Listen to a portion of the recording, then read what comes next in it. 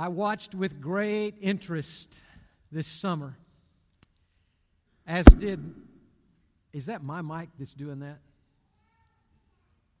If it is, I'll turn it off and we'll go another route. Guys, is that my mic doing that? It is? Sorry.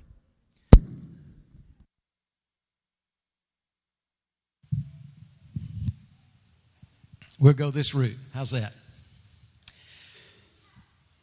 Last summer, the world sort of watched as a baby was about to arrive.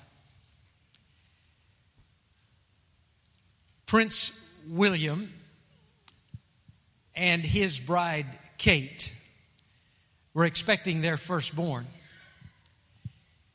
It was quite a scene.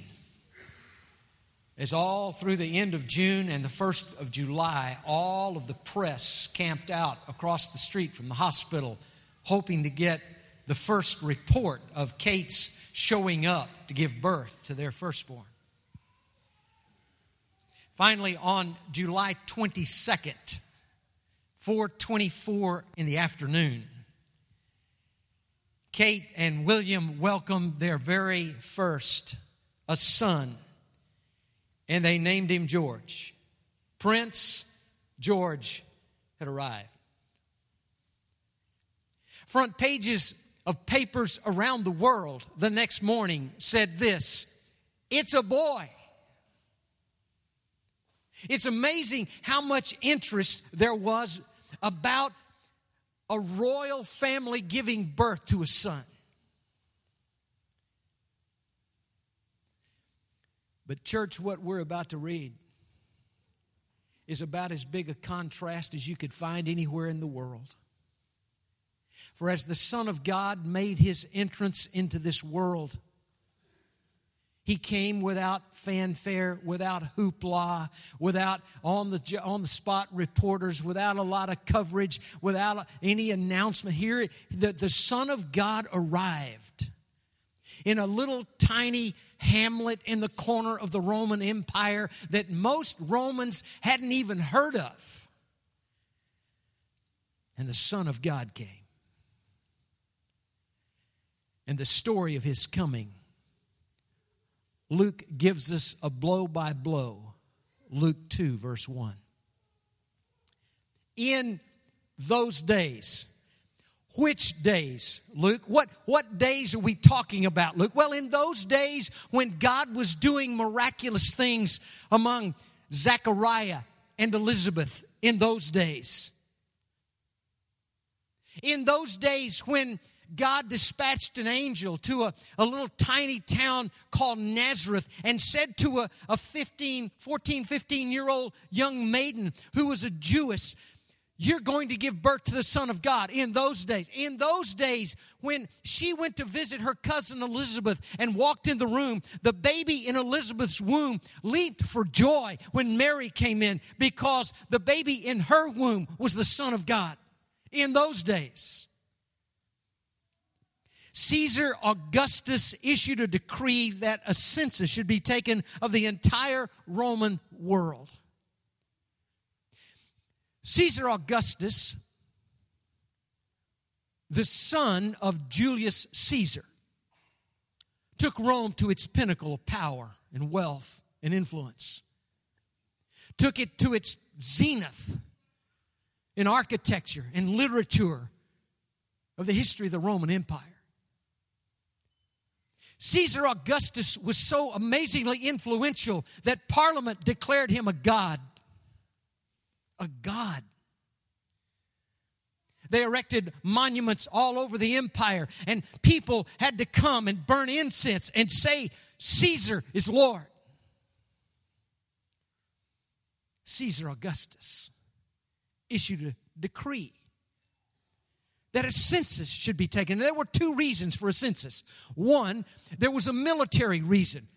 They needed to know how many men were available in the Roman Empire that could be available for military service. And the other was a tax reason. They wanted a census of their entire Roman world so that they could get more tax money. This was the first census that took place while Quirinius was governor of Syria, and everyone went to his own town to register. The rule was you had to go to your own place of heritage. So the Bible says, verse 4, Joseph also went up from a town of Nazareth in Galilee to Judea, to Bethlehem, the town of David, because he belonged to the house and line of David. I want you to notice it says going up to Bethlehem from Nazareth. Now, if you look at a map, we would say he went where? Down. But you see, in the Bible, when it talks about up and down, it's not talking about position on a map. It's talking about topography. Nazareth is about 1,400 feet in elevation. Bethlehem, about 2,600. And so when the Bible says he went up, it's talking about he went up topographically. He went up in elevation to Bethlehem. He went there because he was of the line of David, and Bethlehem was called the town of David. He went there to register with Mary, who was pledged to be married to him and was expecting a child. While they were there,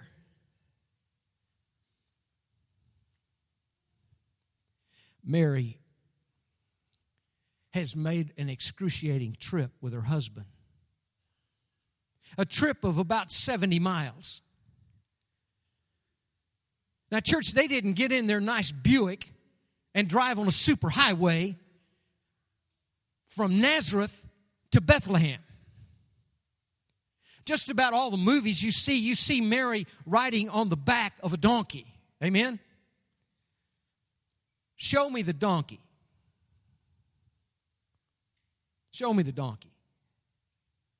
You see, it's not in there. Maybe Joseph had a donkey. Probably not. Maybe Joseph borrowed a donkey for her to ride on.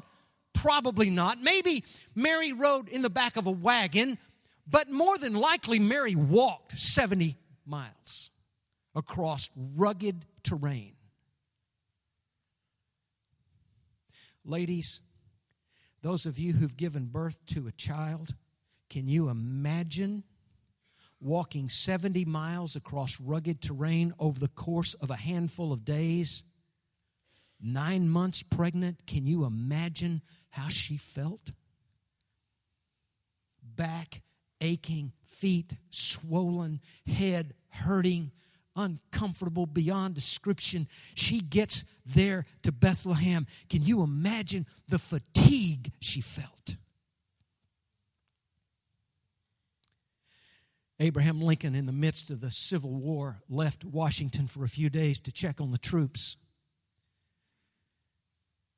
After he got back, one of his staff members said to him, "Mr. President, wasn't it good just to get out of town for a few days and just kind of get away from the rush and everything of Washington?" And Lincoln sighed very heavily and looked at his staff member and said, "Listen, nothing touches the tired spot." And that's Mary. Nothing touches the tired spot. And this 14, 15-year-old young lady is about to give birth to her firstborn, and she has walked 70 miles to be with her husband.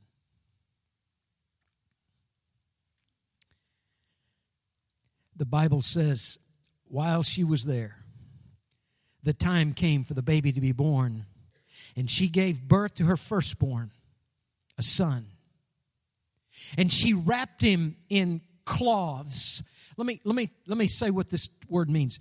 This is a word that describes dust cloths. She wrapped him in the first century equivalent of dust cloths.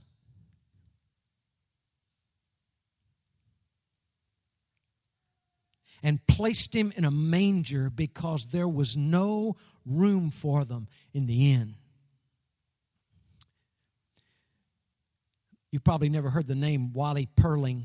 Wally was 10 years old, he was playing the innkeeper in the church play at Christmas.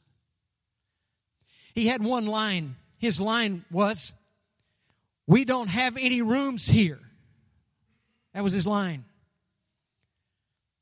The night of the play, the church building was packed, and they were doing their Christmas play.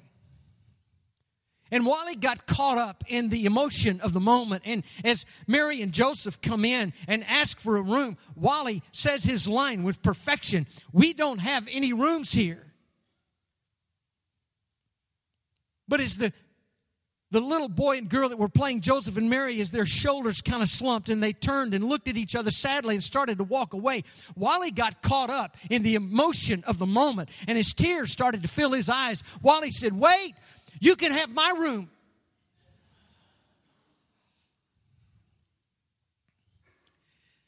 That didn't happen that night so long ago.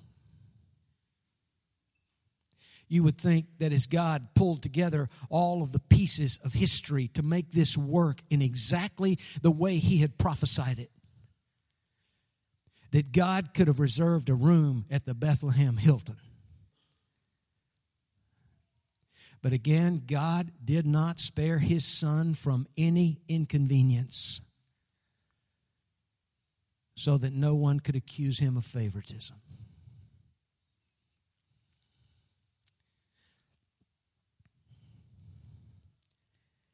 She gave birth to a son.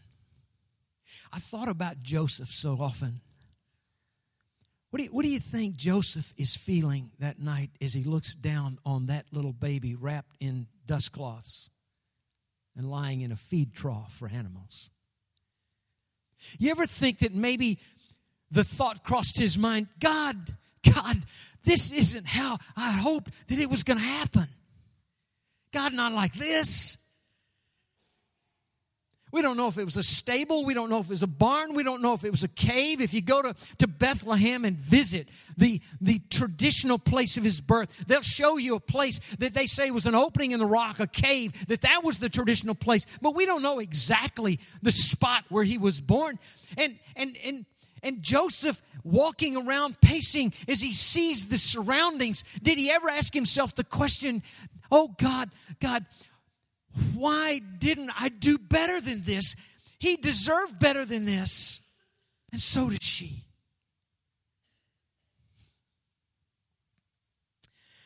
Luke continues, "And there were shepherds living out in the fields nearby, keeping watch over their flocks at night."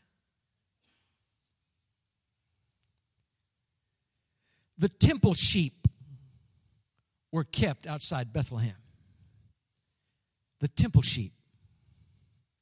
These are the sheep that were taken to the temple and offered in sacrifice. Now, we don't know for sure if these shepherds were taking care of the temple sheep, but in all likelihood they were. And if that's the case, then even in His birth, Jesus is pointing to His death. For He is the Lamb of God who takes away the sins of the world.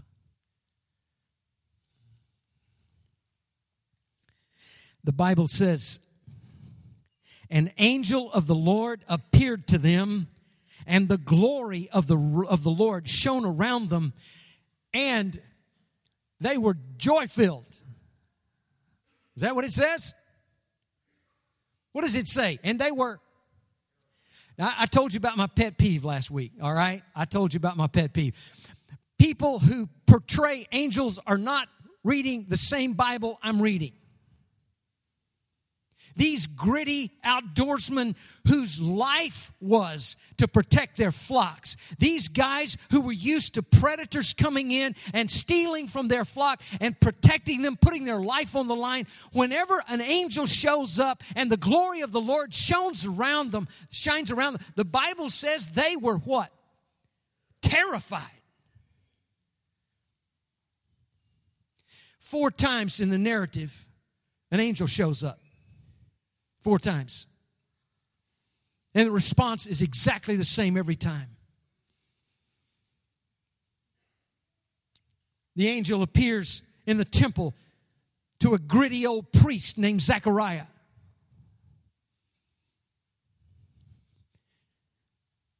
one of the first things the angel says to him is what?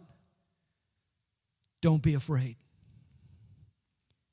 He comes to the maiden in Nazareth named Mary, and he says to her, you're going to give birth to a son. He's going to be the Son of God. Well, one of the first things he says to her is what? Don't be afraid.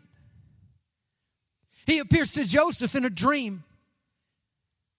And the first thing he says to Joseph is, don't be afraid to take Mary home as your wife. And on the night of his birth, the angel appears to shepherds in the fields watching over their flocks at night, and they're terrified. And one of the first things the angel says is what? Do not be afraid. I bring you good news of great joy that will be for all the people. For today, in the town of David, a Savior has been born to you. He is Christ the Lord. He is the anointed one. He is the Messiah. He is the one that we've been waiting for. He is the one who was prophesied hundreds of years ago. He's born tonight. And this will be a sign to you. You'll find a baby wrapped in cloths and lying in a manger, feed trough. Suddenly, a great company of the heavenly host appeared. Now, when the Bible says a great company, what does it mean? It means a great company.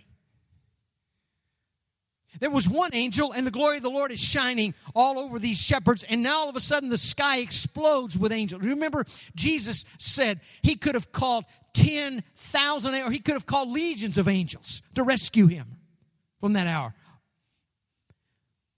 I don't know how many showed up, but when the Bible says a great company, it means a great company. The sky explodes with light, the Shekinah glory of God, and they start praising God and singing Gloria in excelsis Deo. That's the Latin translation of the first line, glory to God in the highest. When the angels had left them and gone into heaven, the shepherds said to one another, let's go to Bethlehem and see this thing that has happened, which the Lord has told us about. Can you imagine the stillness of that night listening to the glory of angels sing? Whoo, baby. If we have instant replay in heaven, I want to see that one.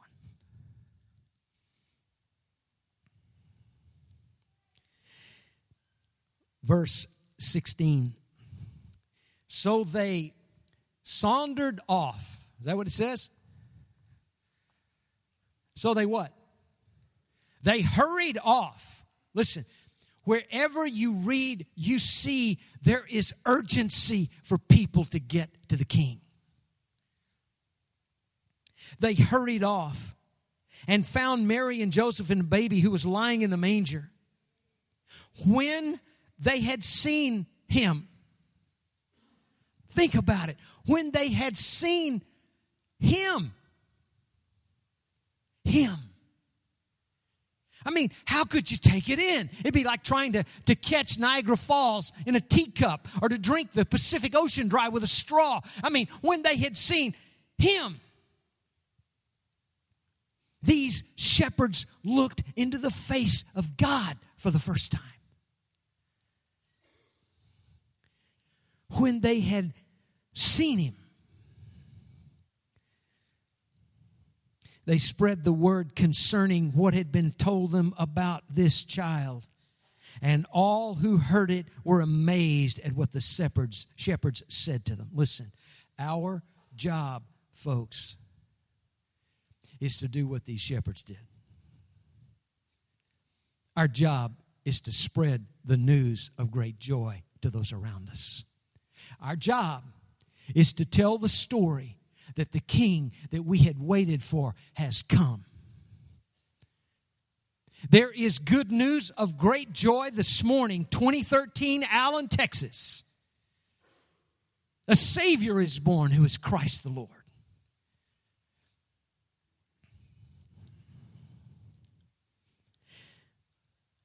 But Mary treasured all these things and pondered them in her heart. the shepherds returned, glorifying and praising God for all the things they had heard and seen. Listen. Which were just as they had been told. God is in the habit of telling the truth.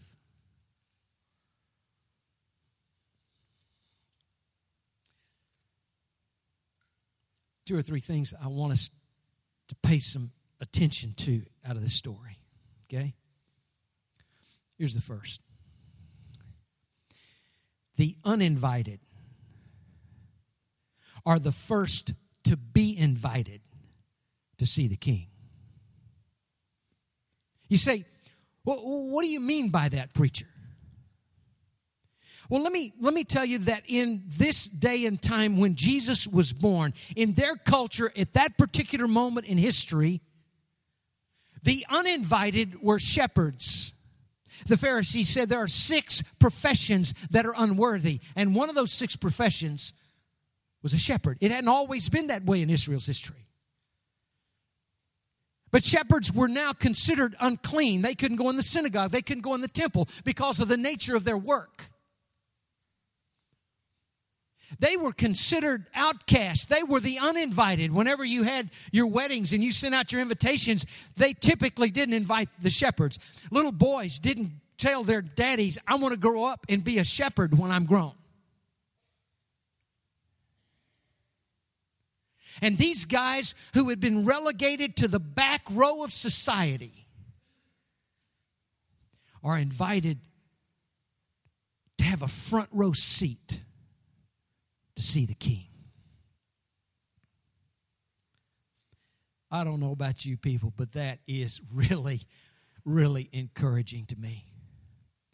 Because I don't know how you've been told through your life that you're not worthy, that God has nothing to do with you, that you're so far removed from God, that your sin has separated you from God so far that God has nothing to do, that God can't use. Listen. If God invites the shepherds to come and see the King, God invites you. And no matter who has told you throughout your life you're not worthy, no matter if it was a parent or a peer group or a coach or a teacher, and someone has made you to feel that you're so far from God you could never be included in one of God's own. Listen, if God invites the shepherds who had a back row in society and now they have a front row seat to see the King, God invites you. You're included. The uninvited are the first invited to see the King. Here's a second.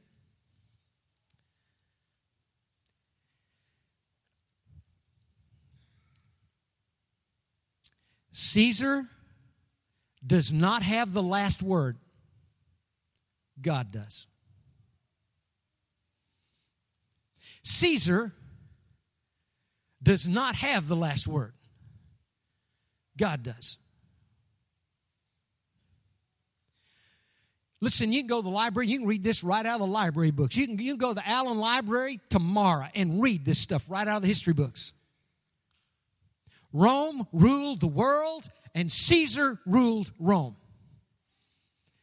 And Caesar Augustus was the one they called a god. And people would go and offer incense and say, Caesar is Lord. Rome ruled by power and might and oppression. They crucified people, according to Josephus, just for their own amusement. We go to a movie. We go to a museum. We turn on a television for our amusement. They crucified people. They conquered in order to enrich themselves.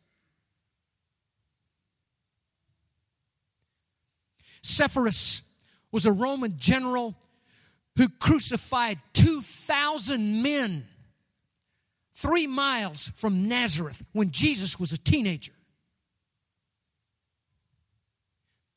A group of Jews had revolted, and so to teach them a lesson, Sepphoris comes in and crucified 2,000 men less than 3 miles from Jesus' house when he was a teenage boy. You think maybe Jesus could have possibly seen that unbelievable scene of 2,000 men hung on trees and have his heart turn over at the thought that that day was going to come for him? But I'm here to tell you this morning, Caesar died, and so did his kingdom. And the kingdom of Jesus is still alive and well and growing this morning. And Luke kind of puts them in opposition to one another. You can choose Caesar against Jesus. You can choose Jesus. You can choose Caesar. You can take the way of the world and the way the world operates and the way the world rewards, or you can choose Jesus. The Caesars died, every single one of them. And the kingdom that they ruled has dissolved into nothingness. Marcia and I have been to Rome. And let me tell you something. Caesar ain't there anymore. But Jesus is seated on the throne and reigns this morning. You can choose Caesar and the way of the world, or you can choose Jesus. You can choose Caesar and die. You can choose Jesus and live. The choice is yours. As for me and my house, I choose Jesus. Listen, Caesar doesn't have the last word. Jesus does. Cancer doesn't have the last word. Jesus does. Death doesn't have the last word. Jesus does. Heart disease doesn't have the final word. Jesus does. Heartache, heartbreak, betrayal, difficulty, pain doesn't have the last word. Jesus does. And this time of year is time for us to remind ourselves and one another, He has the last word in all things. Choose Him and live. Here's the final thing and we're done, all right? The last thing that I always come to in this story is that He came to give us hope. Listen, hope was born that night in Bethlehem. Hope. Hope was born. A hope that can sustain you through anything in this life. A hope that can see you through pain. A hope that can see you through disappointment. A hope that can see you through a terminal illness. A hope that can see you through death itself. Hope was born that night. One of the saddest phrases to me in the whole Bible is found in Ephesians 2. And it describes us before Christ. You know what it says about us? We were without hope and without God in the world. But now He's come. And beating in every one of our hearts who follow Jesus is a hope that will not be denied. Her name is Helga Schmidt. Does that sound German? Helga Schmidt. She writes a brief article that it was 4 days before Christmas. She was in a big department store, hating being there, doing her last-minute shopping, filling up the cart, putting stuff in it for people that she knew their feelings would be hurt if she didn't get them something. And she had a bad attitude about being there. She said her back was hurting, her feet were hurting, her head was hurting.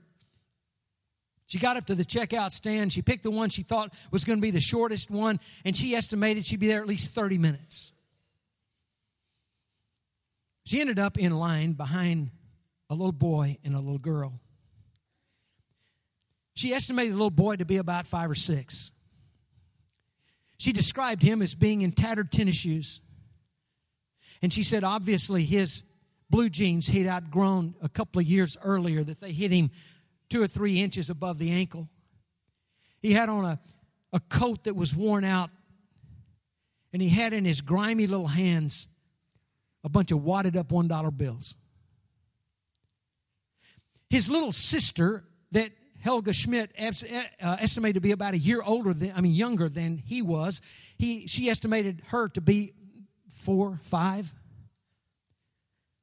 Said there she was, and they were playing Christmas songs through the PA system, and she was humming along with the Christmas songs, kind of off key. And her hair, she said it probably hadn't had a brush through it in a while. She said it was just a mat of curls. And she had the remains of lunch on her face. But she just seemed so joyful, and she had in her hands a pair of house slippers that had a golden finish on them that shined. They waited for 30 minutes, and they finally got up to the checkout counter.